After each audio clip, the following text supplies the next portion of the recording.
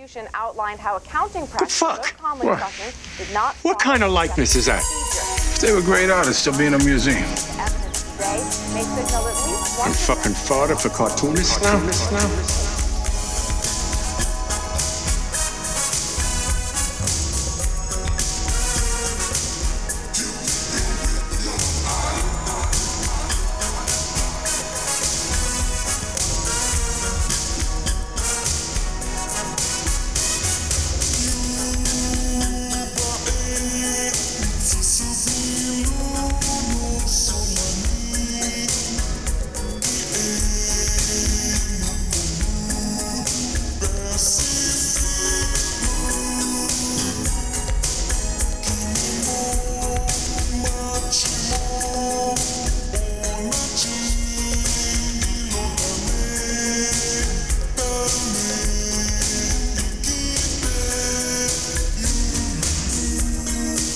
Alright, welcome back to another episode of Gutter Boys. This is episode 24. Gutter Boys is a comics podcast about the ins and outs and the highs and lows of small press comics. I'm your host, JB, along with my co-host, Cam. Today we are joined by comic artist, creator, Tom Neely. Tom, how are you doing today? I'm doing well. How are you guys doing? Not bad, all things considered. What about you, Cam?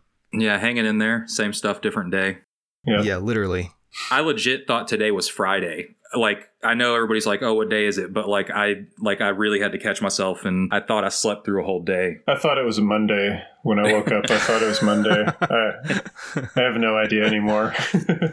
Yeah, time is definitely starting to lose its meaning now. We're like, what, almost 2 months into this? God, it feels like that. Just about, yeah. Something like that. Anyway, so we got some news and questions to address. So I guess we'll just go ahead and start with some news here. So as you all probably know, Diamond has released a press announcement saying that they are going to start distributing comics starting on May 17th, which is coming up here soon, I guess. But DC Comics, feeling that wasn't even fast enough for them, they will be distributing their own comics starting on April 28th, which is an interesting move, and I think we'll be seeing more of this if Diamond's distribution date gets pushed back further, which it might. I don't know.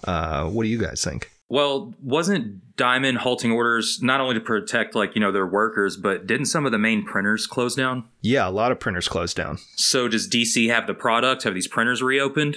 It doesn't clarify, but it looks like whatever print manufacturer they're using for their comics isn't halting production. Yeah, you would assume so. I like it just because it takes power out of Diamond's hands a little bit. I wonder if DC's gonna repair that relationship once Diamond gets up and going. Like, did it say anything about was it just temporary until Diamond gets going, or is this something they're gonna just go full force into? No comment on whether or not this is permanent. Okay. Interesting if that does change, or if they do make an announcement confirming that this is how they'll be doing it moving forward. It's hard to say. I mean, this stuff is changing almost on a weekly basis in terms of news, because literally 2 weeks ago, there was no word as to when Diamond would be reopening or redistributing comics. So I think we said on the last episode that, and that was a week or two ago when we recorded, that weren't they talking about August would be the earliest? Right. Yeah. So this is changing constantly. That's the problem with a monopoly, that you get to dictate whatever happens, and that's, I don't know. Yeah, pretty much. I have no predictions. I'm not even sure what will happen. I have been kind of against Diamond ever since I first knew about them, so I don't know. I could see them crumble. I'd hate to see the comic shops suffer from it, but I hope that they would be smartly reformed, and maybe more DC and more independent distribution channels would open up, but I don't know. Hopefully it does move that direction. I would love to see, we were kind of touching on it before, but I would love to see another avenue or, more distributors get in the mix, some that can, specialize in different things. I think it's a good thing, but, it's going to cripple Diamond, which, in my opinion, fuck them anyways. So, yeah. Yeah, seriously. Yeah, pretty much. There is a comment here. So Diamond did comment on DC's announcement, quote, "We value our partnership with DC and will continue to support them as a distributor. Our focus is squarely on getting our industry's entertainment products in the hands of fans as quickly and as safely as possible. Blah, blah, blah, blah, blah, blah, blah. Stakeholders, blah, blah, blah, blah, blah, blah, safety." It's very diplomatic. Yeah, basically. We don't want to piss DC off, but the CEOs are probably fucking pissed. And these are also the titles that DC are soliciting in at the end of April will have relatively low print runs. So wonder what that's going to mean for all those weirdo collectors, the weirdo collector market out there. They're salivating at the mouth over Batgirl 32 that has oh god, there's nothing going on in it. Yeah. Man, I don't even know what the collector's market's going to look like after all this. I don't know. We'll see, I guess. Fuck them, honestly, but whatever. Yeah. Let me see here. Yeah, so I'm actually interested in what Marvel's going to be doing in response to this too. Yeah, well, Marvel was like doing those unrealistic, like they were trying to like make it seem like they were working with the comic shops by offering like, you know, returnability on more titles. But I think you had to order something outrageous to even get to the point of returnability, like always. So I know they were, you know, waiting for Diamond. But yeah, with DC coming out and saying, hey, you know, we're going to do this ourselves, I can totally see them kind of having their hands, you know, forced to do so. I wouldn't be surprised, I mean, knowing that Marvel is now owned by Disney, if they just were like, oh, fuck comics, let's just farm out our books to IDW and other, you know, they're already doing that with a lot of their children's lines. And I saw that, yeah. Like, so, like, that's the Disney model is they always want to, like, I used to work for Disney 20 years ago, and it seemed like they were always trying to get rid of whatever they were creating in-house if they could outsource it somewhere else. So this could be, I don't know, I'd hate to see that happen. I mean, not that I read any current Marvel shit anyway, but I would see that being a likely option, that they might just shut down Marvel Comics and outsource their characters to other book publishers. It's interesting. And, you know, I would just imagine that, yeah, that's crazy. Especially because there was that rumor going around that DC were possibly going to get sourced to Marvel because Time Warner didn't like, you know, the acquisition of the comics branch of it. So, you know, we'll see. It'll be very interesting to see where they go. Because, I mean, as much as, you know, you love to hate them, you know, the big two are what gets everybody into the store. So they're very necessary to the industry. Yeah, I'd imagine that this is the perfect excuse to give the shareholders a reason to just completely drop comics. Yeah. As a priority in any kind of way. You know, what's that old saying? Never let a good pandemic go to waste. You know, all these ghouls across the globe are just like taking advantage of what's happening now. And it's comics, of course, is being affected. It doesn't impact people as much as, say, I don't know, like the healthcare industry. But we're definitely seeing it kind of affect other areas of businesses and whatnot. So yeah, I don't know.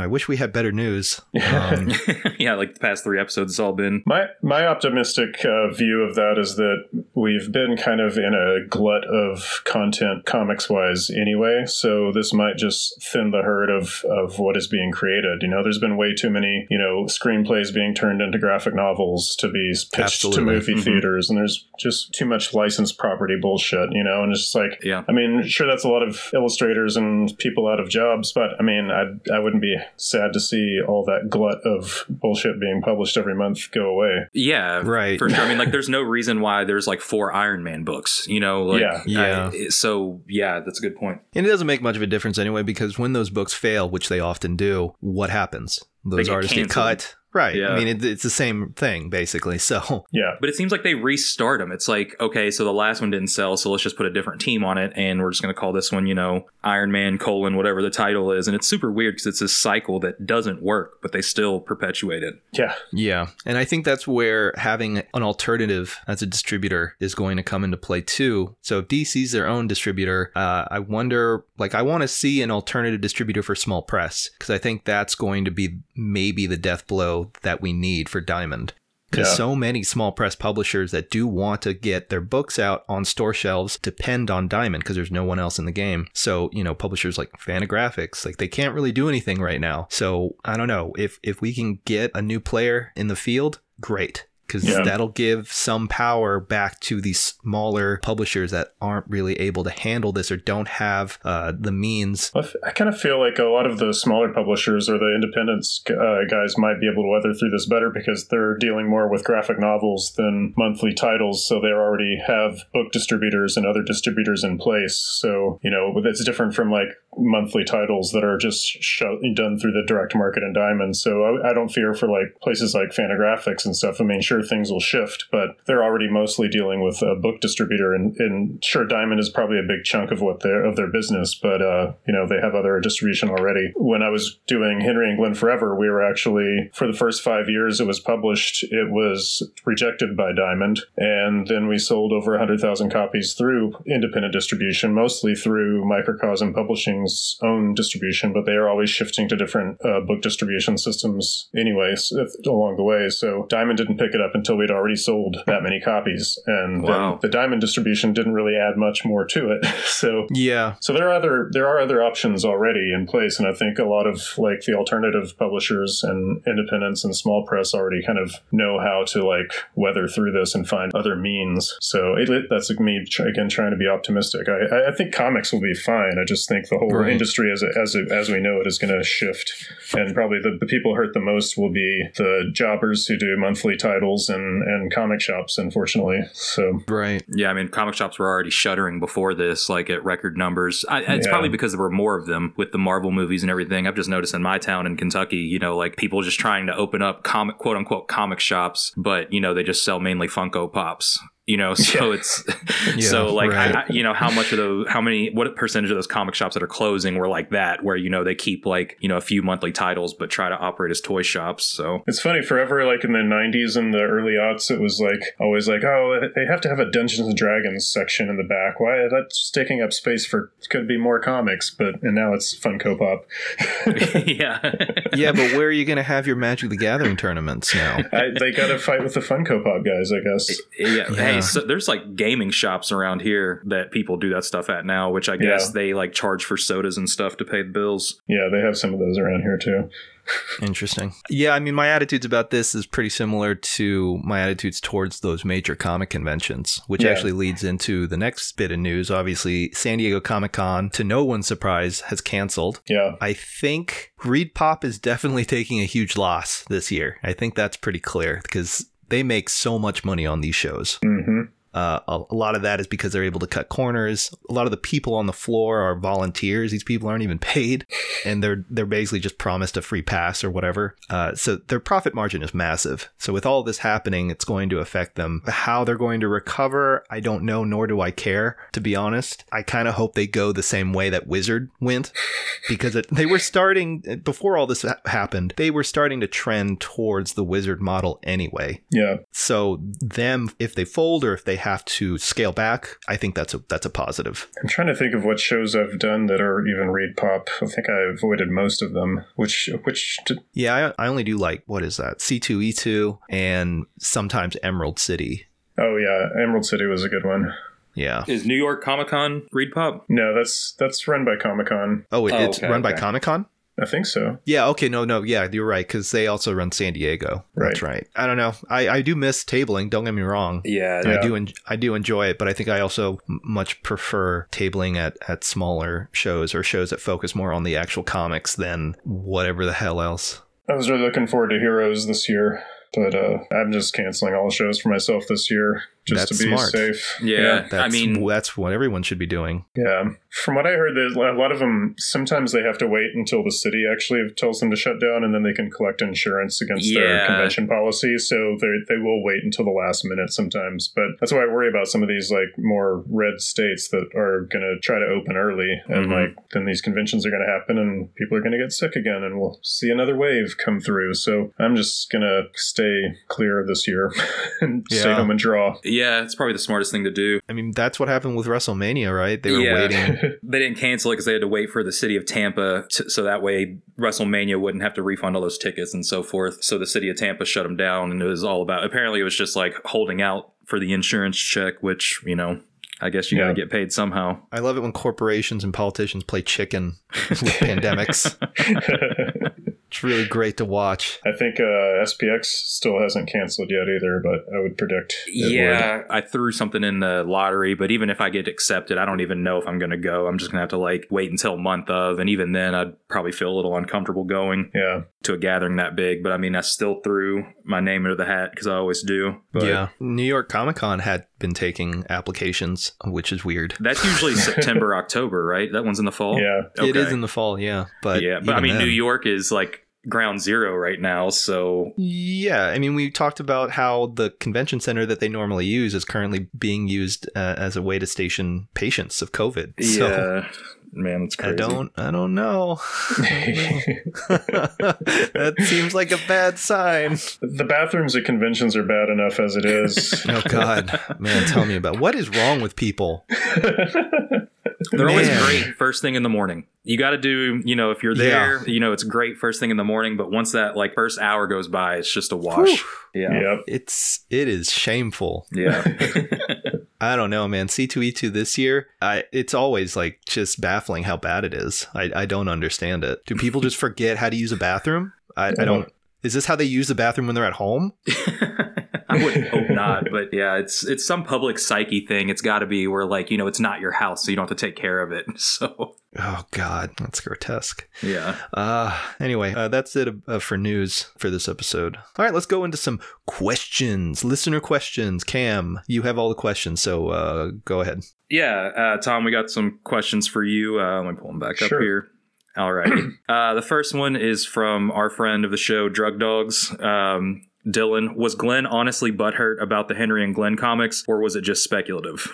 No, it was real. If there's a comic strip it was on the back of issue 1 of Forever and Ever, but it's also in the collected hardback, where a friend of mine, Jay Bennett, who is a writer for Decibel Magazine, was interviewing Glenn literally 2 weeks after the book was published in 2009, I think, the Microcosm edition. And I gift wrapped a copy for Jay to give to Glenn. And Jay called me on the way home from the interview. He did a full interview for Decibel Magazine, but then on the way home, he called me. He was like, man, he was so bummed out when I brought up your comic. I was like, really? What happened? He's like, I'm going to send you a transcript when I get home because you should make it a comic. So I did there is a comic strip, and it's Jay interviewing Glenn, and it's in the book, and it's his real word for word reaction to first hearing about it. So he was not very happy at all.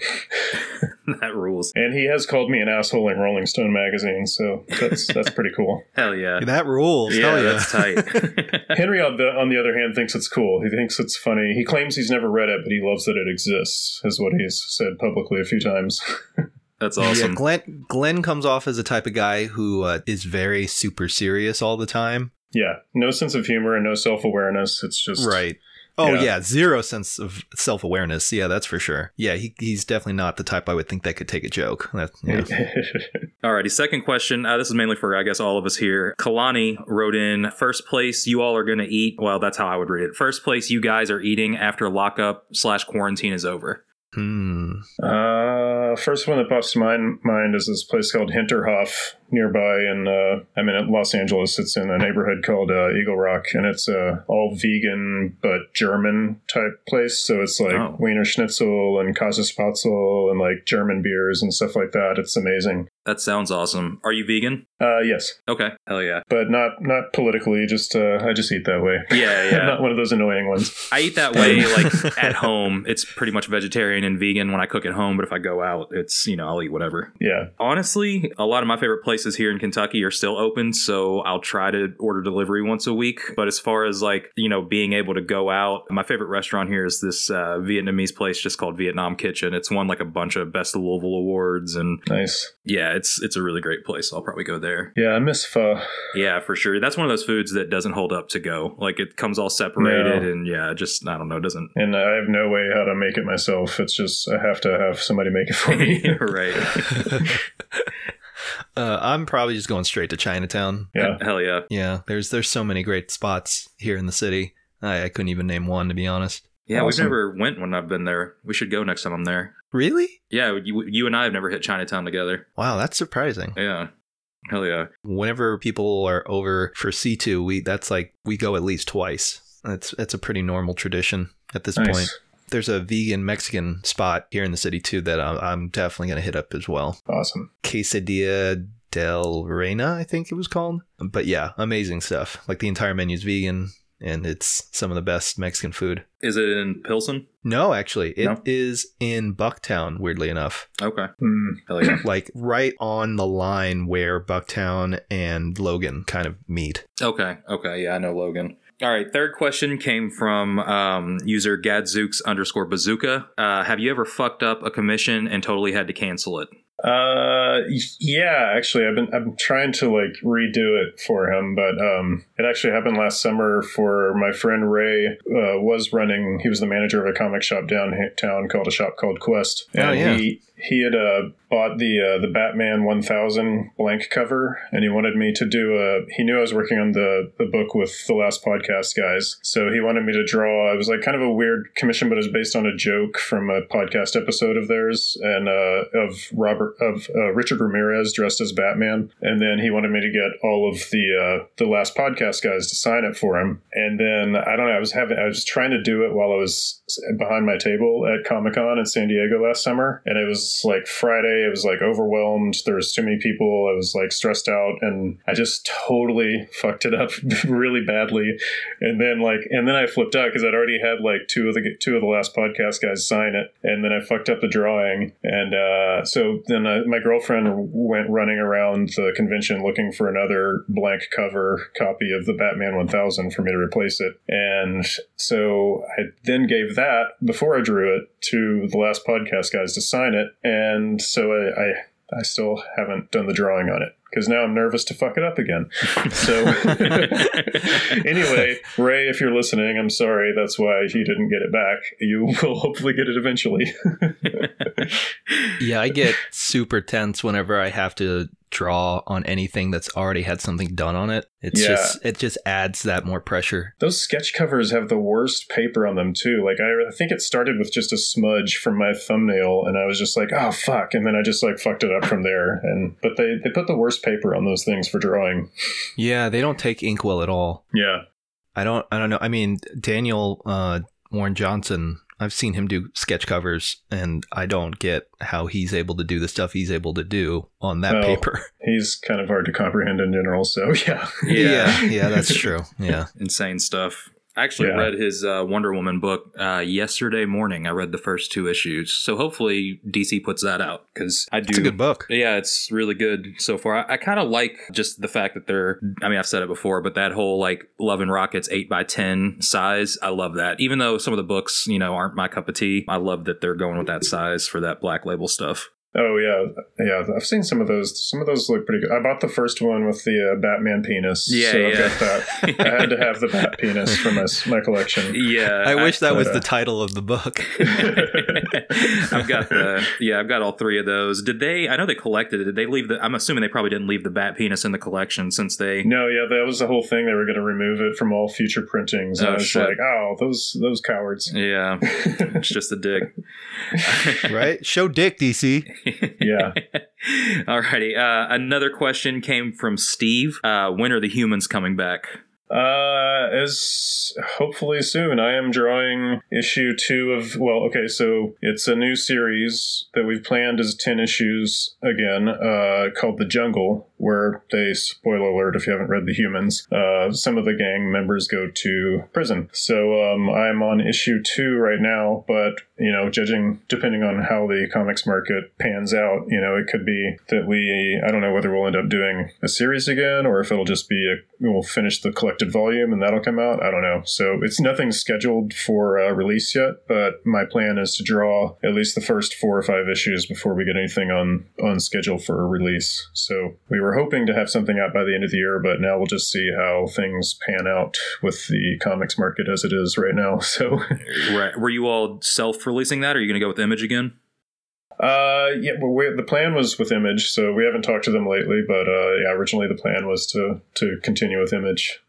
Yeah, that book rules. I was buying that as it was coming out. Thanks. Yeah. Yeah, I hope we can still do it as issues. I hope so the market somewhat stabilizes so we can do that again, because I really like that format, but I'm also prepared to do it as just like a couple of more volumes. So it'd be Humans Volume 3 and 4, I guess, would be the eventual set. But we've been expanding on the world. Like we've been kind of like, the first issue is actually 48 pages. The second issue is going to be around 32 pages. So we're kind of like expanding the storyline a lot more and having a lot of fun fun with it. So, and now that I feel like I have extra time to draw this year, I'm just going to draw the hell out of it. So, well, and you all took advantage of the floppy format because you all always did the letters page and the playlist and stuff. So, yeah, I hope it comes out in floppies personally because I love back page matter like that. Me too. That was half the fun.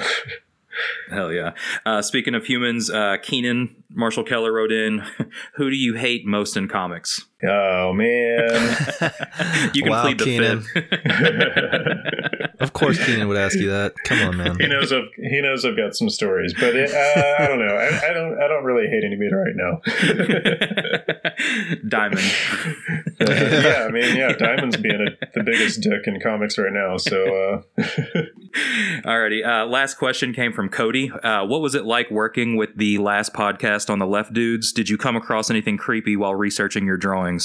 They were awesome to work with. I primarily worked with Henry Zabrowski because he initially wrote a lot of the gags that we turned into comics and drawings for the book. So he contacted me initially, and he also lives in Burbank nearby. So we were able to get together and have beers and hash out ideas, and we were both like on the same page from beginning. We were like, let's approach it like an evil mad magazine, and he was like, I like the way you jump around with styles, so let's just like play around with it and see what we come up with. So it was great, like every bit of it. I mean, like Marcus and Ben were always like approving, but they were like very hands off on the illustration end, and I just kind of ran everything past Henry and our editor Kate, and they're only like, I mean, I was trying to push things far. I don't know if you've seen the book, but like I tried to push a lot of the image to be very horrific. I mean, the subject matter is serial killers, but it's also playing with humor. So It was fun to push that angle, but there were only like a few that actually got rejected by the editors. So, and they didn't give me specific reasons, but like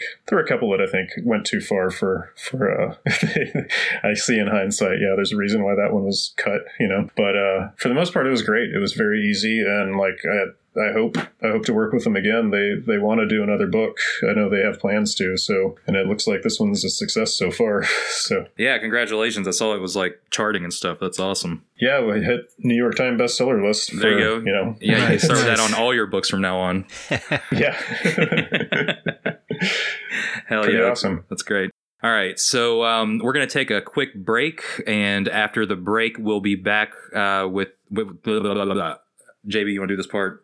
No, we're going to use that. Okay. All right. All right, we'll be back with Tom after the break. We'll be right back.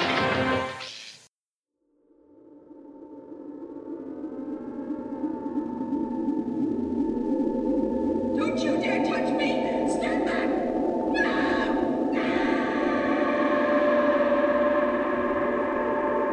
Romance, horror, action, all that and more in Pat Rooks's Celery Stalks Volume 1. 100 pages of love and blood. Available now at patrooks.bigcartel.com. Order yours today.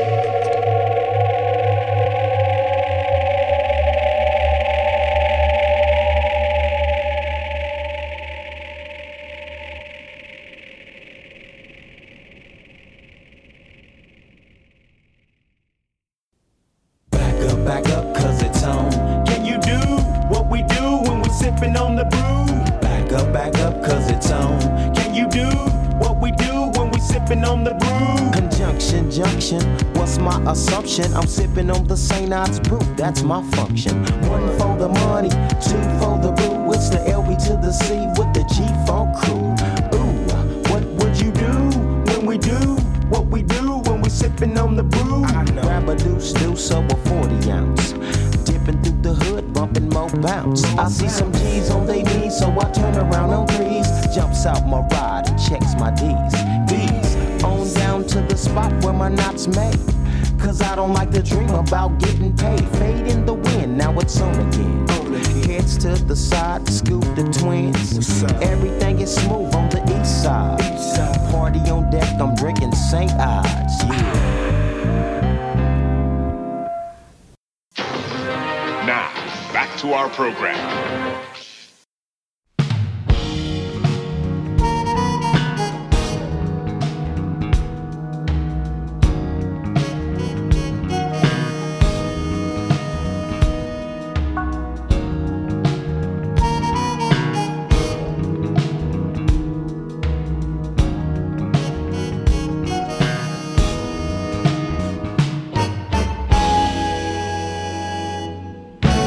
Oh, JB, before I forget, I'm going to email you over.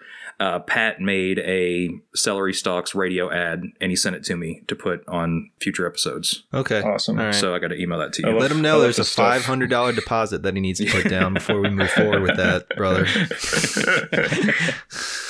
He's got to know how to grease the wheel. Mm-hmm. All right. And we're back with Tom Neely here. He's still here for some reason. He hasn't left. Tom. I got nowhere to go. I don't think any of us have anywhere to go right now. Yeah, so let's talk a little bit about who is Tom Neely? What is he really like behind the facade? No. So your new book that just came out, though, you know, you did the art for the last podcast on the left podcast. No. So how long? I mean, I know with a project that big, I'm assuming you had some NDAs and stuff. How long did it take you? How long were you working on that? From when I met Henry to the end of the project, it was about a year and a half, but only about 6 months of real solid hardcore drawing. So off and on, it was like different starts and stopping points for editorial reasons, and some, you know, a couple of chapters got changed and stuff. But yeah, for the most part, it was like most of last year, most of 2019 working on it. I did about roughly 85, 90 illustrations total for the book, and I think at least 80 of those are in it. So, you know, I noticed, like, you know, especially like recently you're doing those Keanu strips on about your dog on your Instagram. Yeah. And, you know, a lot of the comics game now is focused on, you know, we talk about it on here about, you know, social media and having to keep up with posts. So, you know, 90 drawings over a year. I mean, that's a lot of drawings, especially of, you know, a higher caliber for an art book like that. So, you know, were you having to, you know, you can't show that stuff to the world. So were you as active on social media? Were you having to draw more? You know, I know it's kind of a weird question, but I mean, like, did you feel like you had to keep up with appearances? No, it was kind of a weird thing, yeah, because like people do want to know what you're up to, and I know a lot of my fans are waiting for more humans, of course, and but I had enough other like side projects going on last year to keep things, you know, posting things. Like I had Henry England Toys that came out last year. Oh, that's right, yeah. And I did the pastiche comic that was a reprint of my Popeye bootleg comic. But I intend to like continue that series because I've written more chapters of it. So I'm always doing other things on the side. But yeah, it was really difficult, especially knowing that a lot of my fans do like my horror and gore type art. That, you know, I thought people would be excited when this book was finally able to be announced. But I had to sit on it for quite a while. So, and you mentioned, you know, before we were talking earlier off air, you said that you're doing a gallery, but it's going to be a virtual gallery for the book. Is that right? Yeah, we had planned to. There's a gallery here in town called La Luz de Jesus, and I've worked with them for years. I had my Henry and Glenn Forever and Ever show with them in 2014. And that was a big, like, took over the whole gallery with, like, one room was all my artwork and one room was all the other contributing artists. So that was a really fun show. But anyway, so we were planning my second show with them was going to be all the artwork for the last book on the left. And it was originally going to open April 4th. And then because LA got shut down, we moved it to May 2nd. But we're still shut down supposedly through the May 15th, but I think it's going to be longer than that.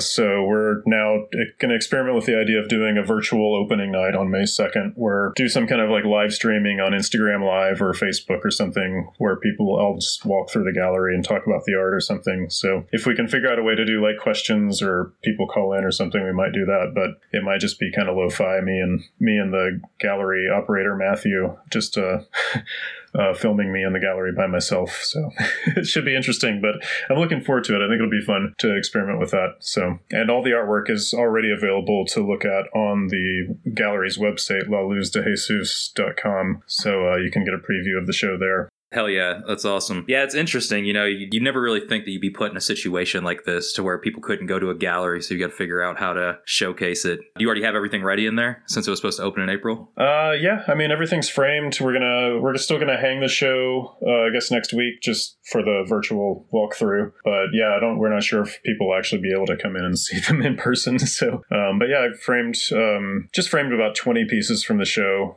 Just the main pieces. Each chapter would have like a big splash page portrait of the serial killer, and then there's like subsequent smaller comic strips and gag illustrations throughout. So I framed most of the big pieces for the show because they're all pretty large, 18 by 24. I draw pretty big, so they look pretty nice. Are you drawing comics on like 11 by 17, or are you drawing larger? I draw bigger. My humans pages I draw on 15 by 20. The sheets are 15 by 20, but I have margins, so I think that it breaks down to about it's more like 12 by 18 is the actual size of what I'm drawing, the pages. But then the double page spreads get bigger. I have trouble containing myself in small pages, so.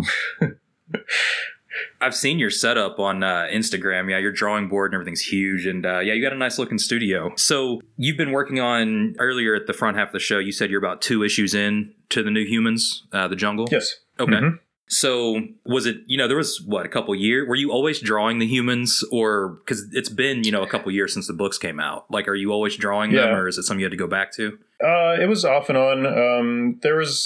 We took a break after Volume 2 came out. Keenan and I did a long tour, did like up and down both coasts and did a bunch of conventions. And then by the end of it, we were just kind of like exhausted. So we took like a long break. And then in rethinking that, during that time, I wanted to, as the artist of the series, co-creator, I wanted to avoid the monthly grind of having that monthly deadline and doing the comic in real time. So I asked him, I was like, hey, I want you to write the whole next series before I start drawing it so that I have an idea of what's coming and like I can plan it out ahead and then maybe even draw like 3 or 4 issues or maybe more than that before issue 1 comes out, so that we're never, because when we were doing the first 10 issue series, it was the first time I'd ever done a monthly title, and it was harrowing. Like we skipped Christina, the colorist, was my girlfriend at the time, and we were living together, and like we didn't have a day off for like 8 months straight. We missed Christmas, we missed New Year's. We were literally drawing and coloring on New Year's Eve that year. So and then we'd finish, a volume would come out and we'd have to go tour for like a couple of months. So we were like just grinded down by the end of it. So I wanted to like space it out and give it some room. And then in the meantime, I had to pick up some freelance work. There were some other projects that kind of like fell through. And so, but during that time, I was always designing the characters and like coming up with the ideas. And we were thinking about planning the jungle as he was fleshing it out. And so he's actually written all 10 issues already. And I've seen the first 5 scripts. So yeah, we're well ahead of like what would be a normal schedule, which feels good to me. So like, I'm not worried about anything coming out until after I'm done with at least issue 5. And then, with the pandemic shut down, maybe I have even more time to work on it. So. So before The Humans, was that your first book that you did with Image? I know you've kind of been a journeyman in comics. You've been kind of everywhere. Yeah. So did you like working with them? I know they're pretty hands off from what I've heard outside of like distribution. Yeah, I mean, we were happy with everything with Image. We were initially planning to self-publish it. We were going to do a Kickstarter, but Eric Stevenson caught wind of what we were doing and contacted me and asked to see it. So we kind of just it just kind of fell in our lap. But once we saw the deal and talked to him and everything, we were just like, well, I mean, we were totally happy with it. I mean, our main thing was that we own our characters and we get to do whatever else we want to with them. And the creator rights, their contracts are really great for that. So beyond that, I mean, it's a bit frustrating when you're out at the same comic shows and you see like the lines for people wanting to get Saga signed and nobody's there for The Humans, but but Image always treated us well. It's just like they couldn't they're a very small run operation, so they can't put a lot of publicity behind their smaller books. But we knew we were the weirdos in the room to begin with. We were doing like kind of a weird underground comic on Image label, so we were happy all the way we were both come from a self-publishing background and a punk rock background, and we're hustlers. We're ready to do whatever to make it work on our own. So, and them being hands off and letting us own everything is great. So I would be happy to keep working with them for Future Humans, and yeah, we'll see what else. So before Humans, I guess the main project was the Henry and Glenn books, right?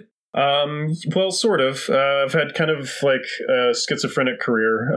I started self-publishing in the early aughts, around 2000. Actually, my first comic was in 1999, but started doing conventions and stuff around 2000, but didn't really, I was taking it seriously, but I was still learning along the way. I think the first significant thing I did was my first graphic novel, The Blot, which I self-published, and it went on to, I won an Ignatz Award that year, so that like got my name on in the atmosphere and like kind of propelled my career, but in good ways. Like that was kind of the beginning for me. But at the same time, me and some friends had been self-publishing just like a little mini zine of Henry and Glenn Forever, just as a joke, and we just thought it was the dumbest thing ever. We didn't think it would go on to anything else, but it did. It kept like getting more fame and more people demanding it. So after The Blot came out, I set up a deal with Microcosm Publishing to do more Henry and Glenn comics, and so that kind of like boomed from there. So, but while Henry and Glenn was taking off, I was hard at work on my second graphic novel, which is another like artsy, poetic kind of like werewolf horror story that I was self-publishing. So I was juggling doing like spoof Henry and Glenn comics while trying to do my artsy, poetic comics at the same time. And then, yeah, so it was kind of like going back and forth, but I had like two different kind of disjointed careers going on for a while. One like where the indie world was paying attention, and then like the punk rock world was paying attention to Henry and Glenn, and they crossed over somewhat, but not totally. I was actually looking at, like, I saw you posted pictures from The Blot, and I didn't catch that when it came out, unfortunately, but it looked awesome. That was each, because I know you posted just like the cover and the, because I haven't seen the book, was each like panel, was the Blot just completely different? I mean, because it looked like a splatter. Yeah, it was actual ink splatters on the page. Yeah, it's fucking awesome. It's all, cool. I do everything analog by hand. So yeah, it's a book it's a mostly silent graphic novel, kind of drawn in a sort of, I don't know, people compare it to like E.C. Cigar kind of style, and or Floyd Gottfredson. I was very influenced by those 30s cartoonists at the time, but kind of went with a more like surrealistic story about a man being plagued by a giant ink blot that eventually kind of becomes a part of him. So yeah, it was a fun book. I'm proud of it. I think it still holds up pretty well. Some people really like it still. There's parts of it now I look back, I'm like, but I mean, it was 2007. I'm much older now. So. Right.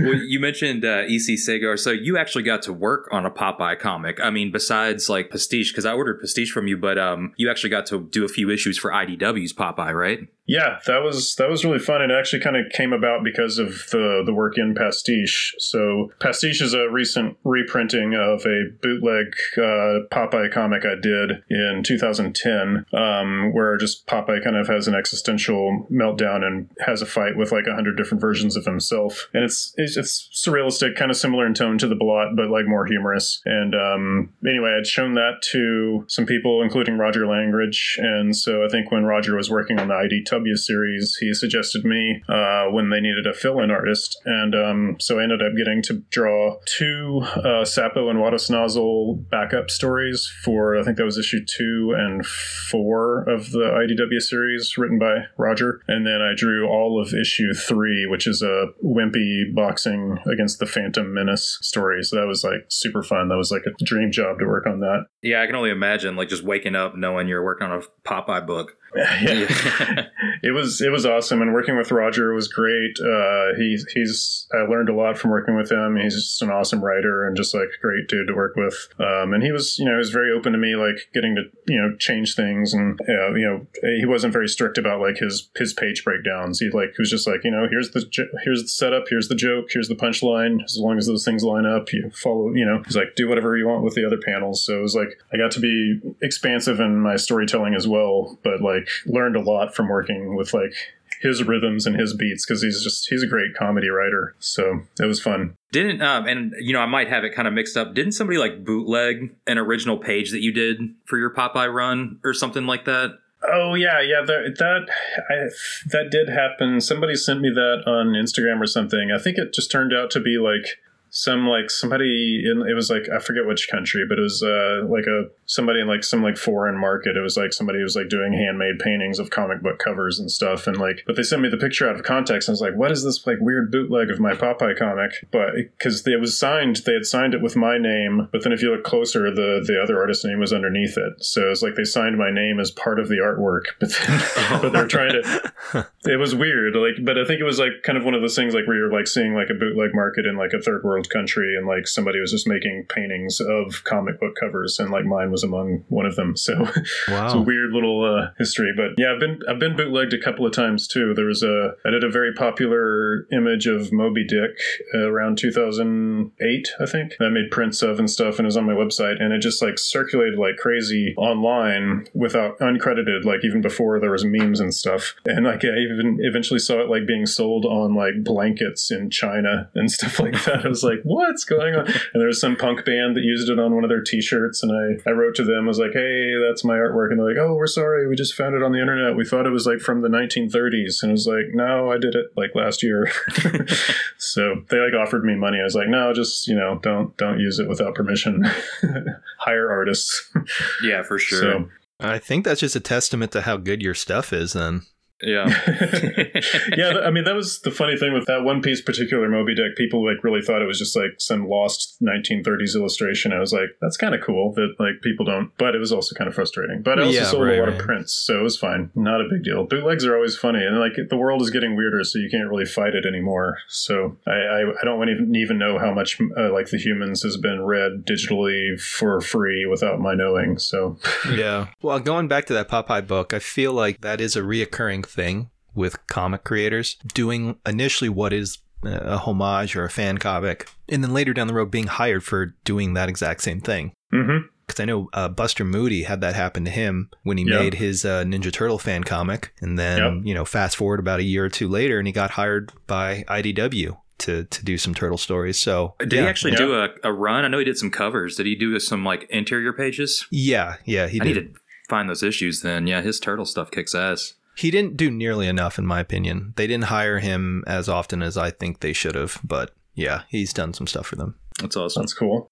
That's cool. Yeah, I mean, I don't know, especially like, I mean, if you're dealing with like Popeye is like kind of in a weird kind of in between land of like aspects of him are in the public domain, and then aspects of her are owned by King Features. So like, I don't know, like, I mean, people do their own bootleg Batmans and shit like that all the time anyway. So I think it's just, for me, it's part of my nature of like wanting to parody things and like play with like characters I love. So, you know, I do stuff with Nancy too, but you know, I do it throughout Henry and Glenn. There's like parodies of other comics and everything too. It's just part of what I do, so it's always been fun. But yeah, I think anybody can, I think more people should do bootlegs of their characters, because they'd probably make more interesting comics than what the licensed people are making. Yeah, definitely. For sure. Yeah, at this point we should have an omnibus anthology of Garfield comics. Yeah. That would be great. We've said it on here, but like that issue of Garfield that they just randomly got Ben Sears to draw was so fucking good, just because the art was so crazy on it. But yeah, there was Jeffrey Brown did a Wolverine bootleg like about 10-15 years ago that's really good. There's of course the Josh Simmons Batman. Yeah, I was gonna bring that up. Talks about that one's pretty good. Mm-hmm. But yeah, there's been some good ones along the way. Definitely. Didn't Josh Simmons do a recent like Batman story? Not the infamous one that he like sent out, but wasn't there one somewhat recent where it was like Batman and a homeless person? I didn't check it out, but I feel like I'm not sure how recent. Yeah. Okay. Was IDW pretty good to work with? Like, not trying to get you into any kind of like dirt or anything, but like that was more, I'm guessing, like editorial input than say an Image, I would assume. Well, it's complicated. I don't get too much into it because there is a person involved that would answer Keenan's question. But IDW, I had no problem with IDW. It was one of the editors, and we had no problem while working on the book. Everything was great while working on it. It was a year later we had a weird falling out. So I don't mention him by name anymore. But working with IDW is fine, and I've done a few covers, not bootlegs, variant covers for them since. And I don't know, they paid on time. They were, the editors at IDW were happy. It was the sub editor of the series that I had a problem with. The editors at King Features, who were overseeing the whole project, loved loved what I was doing, and they were encouraging them to hire me to do the rest of the series. But that came down to the page rate wasn't good enough for me to be able to take on a full-time job doing that for like 10 months. So I had to bow out after issue 4. And I think after that, it kind of like bounced around from like 3 or 4 different artists, and including Roger Langridge and some others. So is there even a Popeye book still going? I know they were doing those like Popeye classics for a while that was like reprinting, but is there still like a new monthly going?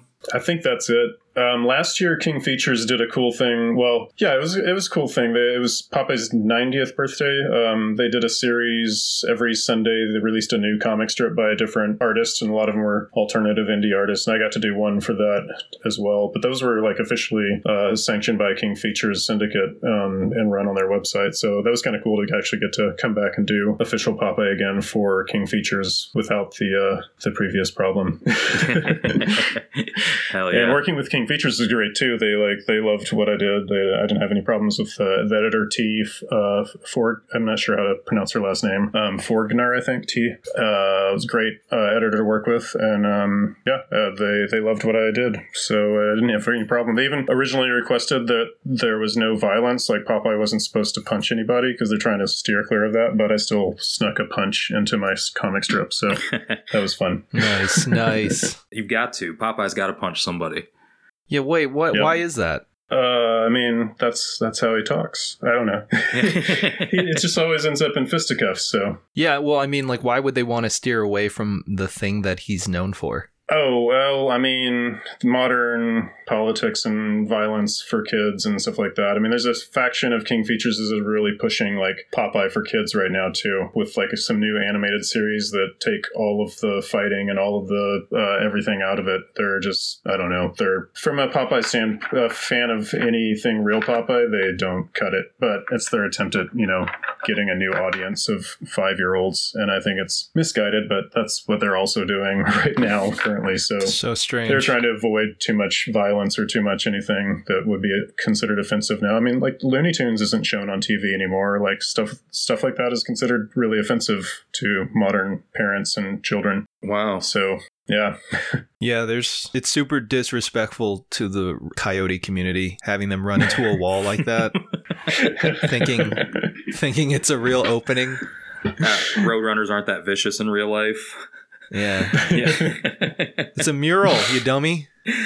So, did you go to school for art, or did you go to school for comics? Any kind of, comics education? Yeah, no. I went to school for art. I originally went to school for art education in Tulsa, Oklahoma, at University of Tulsa, which was near. I grew up in a small town in Texas, so it wasn't far from home. But studied art there, got my BFA, and then I went on to San Francisco Art Institute to get my MFA in painting. I was kind of always doing comics on the side on my own, but growing up in Texas and Oklahoma, like I didn't really, once I kind of outgrew Spider-Man and Superman, I was like, well, I guess I'm outgrowing comics. I'm going to go do fine arts. So I got into painting for a while, but then art school in San Francisco introduced me to underground comics and alternative comics and the world of DIY self-publishing in the late 90s there. So I was like, whoa, wait, I can make my own comics. And simultaneously, the Art Institute kind of turned me off of the fine arts world. So I was like, I went back into comics during that. So I started making and self-publishing my own comics at the same time I was getting my MFA in painting. And then when I left art school, I moved to LA to work in animation and freelance work. But the goal was to just keep making my own comics. So you're still doing it today. Kind of sidetracked. Yeah. So I would consider comics-wise, I'm largely self-taught by myself and then other peers that I've met along the way. But I went to school more for like fine arts painting training. So there wasn't any really, I was probably part of the last generation where they severely frowned on comics as an art form in art school. So Art School Confidential rang very true to me at the time. I actually haven't seen that. Are you talking about the comic, the little pamphlet, or the movie? Both. Yeah, okay, but especially the comic. Yeah, I have the comic actually pinned to the wall of my studio in art school because I had to look at it every day to remind myself that I was surrounded by people that hated comics and I could get through. But yeah, that's when I discovered people like Dan Klaus and Robert Crumb, and I was like, whoa, comics can be made for adults, and they can be weird, and they can be whatever you want. So I was like done with Fine Arts World at that point and wanted to just make comics. It's kind of crazy because like I feel like if most people knew that comics were for adults, like the mainstream, I feel like comics would be pretty successful. I mean, in the way that like regular books are. It's just kind of weird that you have to find this subgenre of comics to find like the real stories. It's bizarre to me because that's where the best stuff is. Yeah. And for me, it was one of the first ones that I came across was Grit Bath by Renee French. And I found it in a dollar bin, or actually I think it was a quarter bin back then. Now they're dollar bins. And I was just like, what the fuck is this? It just like melted my brain. And I was like, that's all I want to find is more weird, fucked up comics. And I don't know if you remember Grit Bath, but it's like early Renee French stuff was really disturbing in the best way. So I've never seen that book. I've seen Renee French stuff, but I've never actually seen that book. Were they from San Francisco as well, where that was all booming? I think she was Bay Area at the time. I'm not sure where she lives now, but so yeah, I was around the same time. I discovered Dan Klaus, but it was mostly from Comics Experience, was a comic shop in San Francisco that's still there, and Comic Relief, which closed sadly in Berkeley. But those stores were wonderlands. They had everything, from the earliest days of Undergrounds on up to all the current DIY self-publishers. You just see endless racks of zines and self-published books from all over the country. And that was back in the day before Diamond had taken over the monopoly and squelched all that out of comic shops. So yeah. There were distributors for that stuff back then. I was actually rewatching Ghost World in the past couple weeks, and like I just completely forgot there was like a zine store in the movie, mm-hmm. and I was like, God, that would, you've got Quimby's and stuff, but they have to sell real books as well. But it's just crazy that there once upon a time you could find a shop like that. Yep. There's still a few out there, but they're few and far between. And sadly, we're going to lose some right now. Yeah. The smart ones will weather through, I hope. Hopefully so, yeah. Because it's like, independent press is always going to be there. We were talking on our last episode, comics have survived so much. And, we were talking about it earlier even. They're not going to go anywhere. It's just going to be kind of weird where they go from here. Yep. So, Tom, is there like a dream project you would ever want to work on? Like, what would that be?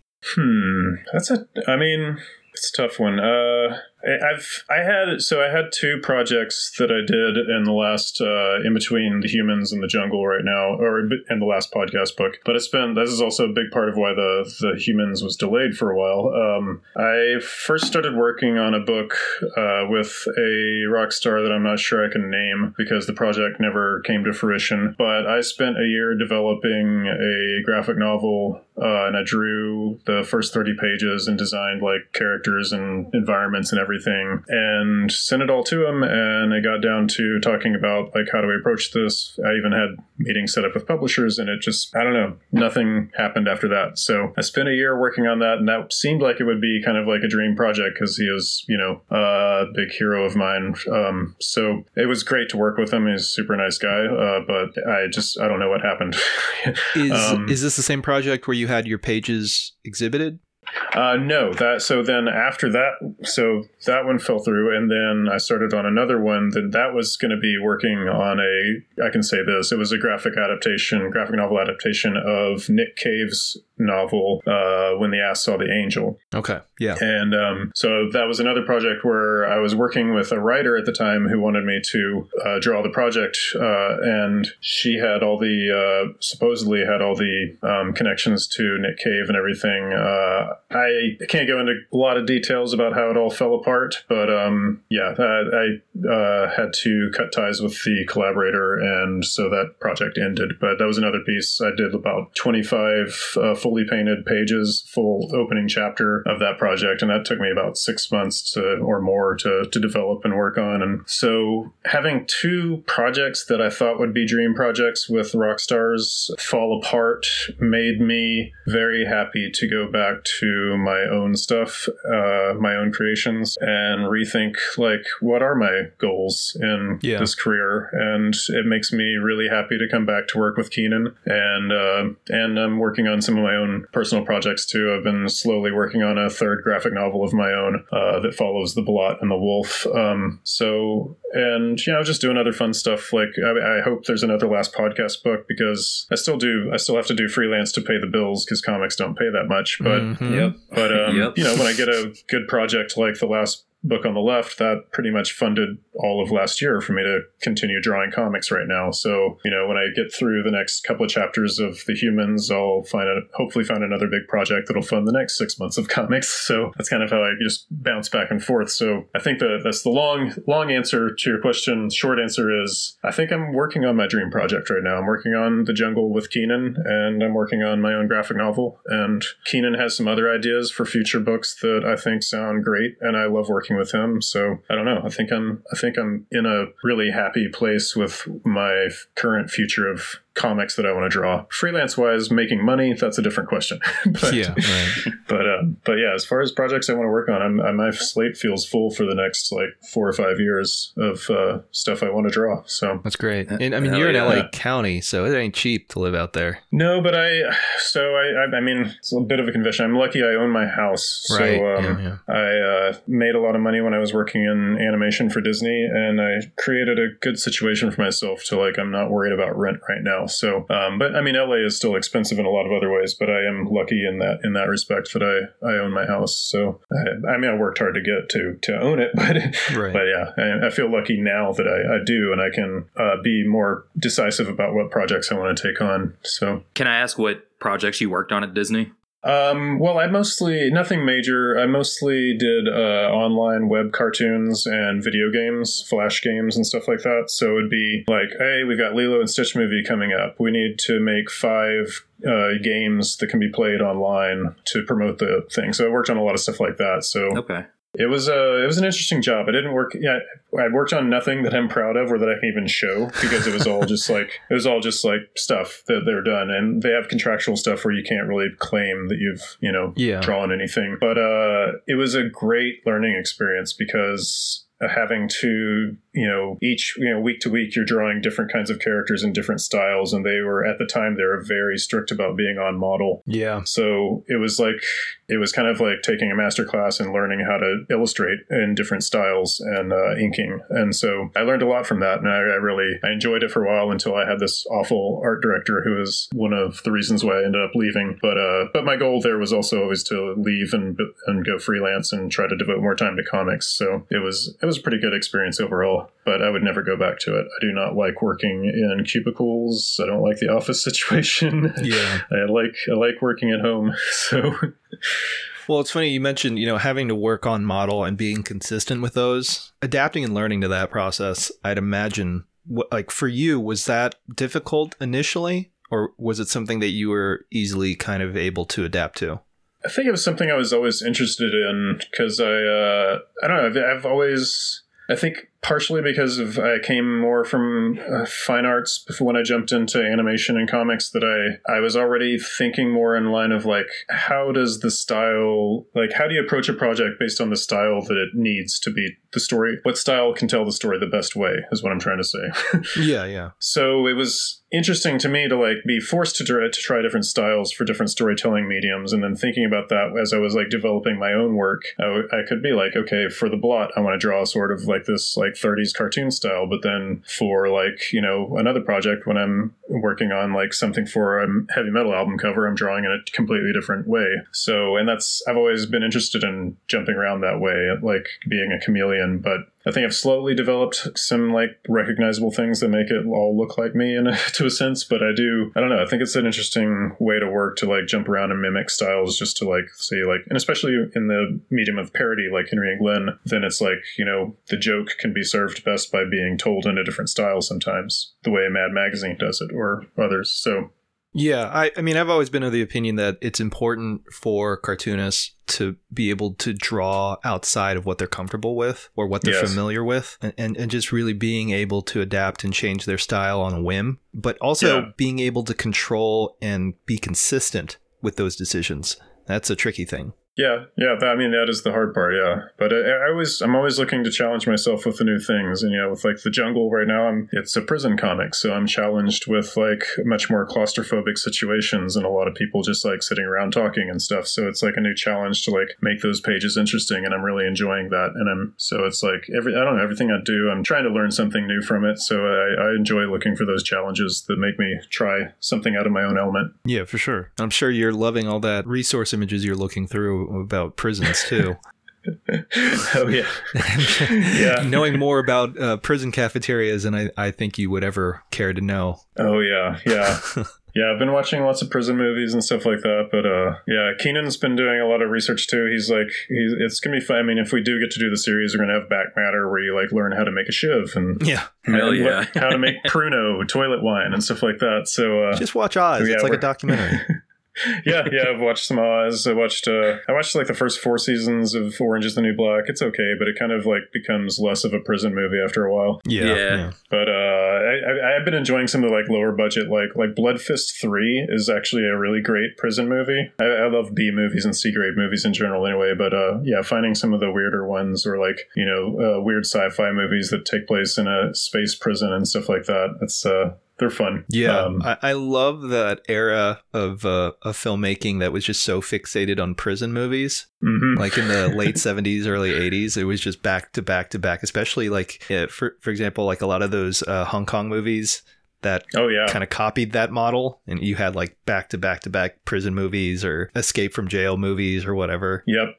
Yeah, and then like in the early 70s, all the Caged Heat and like all those Roger Corman exploitation prison movies. Some of those are great. Yeah, definitely. Yeah, that's kind of like we're kind of we draw a lot. I mean, I don't think that I make comics that are trying to be cinematic. I like to make comics that are comics. Yeah. But we definitely, I mean, with the Humans, our main inspiration is exploitation cinema. So it's like biker films was a big part of the first series, and now prison exploitation films is a big influence on this series. So it's a lot of playing with those ideas, but then like try not to take too much cinema influence and just make good comics. But yeah, definitely in that exploitation realm it's a fun place to play because you can just be ridiculous. Yeah, and I think those influences go back and forth with comics and film, Mm-hmm. Definitely, for better or worse. Sometimes it's good, sometimes it's bad. For sure. I think we all learn from. I mean, we're all visual storytellers, and film is too. And I love film, so I'm constantly watching movies. But yeah, I definitely like when I'm approaching a page. I think too many comics try to approach them cinematically with too many wide panels and just like not enough going. So like I've been with this comic really forcing myself to do a lot more panels per page. Get like really just like make it weird layouts and like stuff that you couldn't really do with a film because I don't want it to look like one of those graphic novels being made as a screenplay. Right. Pitch. Yeah, you're not making a storyboard. You're making a comic. Right. Yeah, exactly. As it should be. For sure. So is there anything else that you want to cover or? Pretty good. I mean, the art opening live stream will be May 2nd, Saturday night. Okay. It'll be on my Instagram. If I just mention my Instagram and Twitter. Hell yeah. Whatnot. Website. Yeah, I don't know. Yeah, it's all good. Awesome. I have a Patreon, but I don't know if you plug that shit. Yeah, you can. You can plug whatever. Okay. Yeah. It's patreon.com/Tom Neely. I'm actually, I do a lot of process blogging of the Humans. So anybody that's interested in watching the jungle being created, they can follow me there. It's only $1 a month for the blog. So I post there a couple of times a week if I can. But yeah, that's the main thing I'm up to right now. Is working on the jungle. And you have a Instagram, right? Yeah, it's I Will Destroy Tom. And then my Twitter is Tom Neely Art. And then my website is IWillDestroyYou.com. Cool. All right. And then humansforlife.com is the Humans website. We need to update that shit, though. Who does that between you two? Keenan handles a lot of that. Okay. Yeah, I'm busy drawing, so I let him handle all the mail order and stuff. Nice. Yeah. All right. Well, that about does it for episode 24. We want to thank again Tom Neely for joining us on this episode. Thank you. Hopefully we'll all be able to link up at a show together in 2021. Definitely. Yeah. So, thanks for listening. Stay gutter, y'all. Mother, tell your children not to walk my way. Tell your children not to hear my words, what they mean, what they say. Mother, can you keep them in the dark?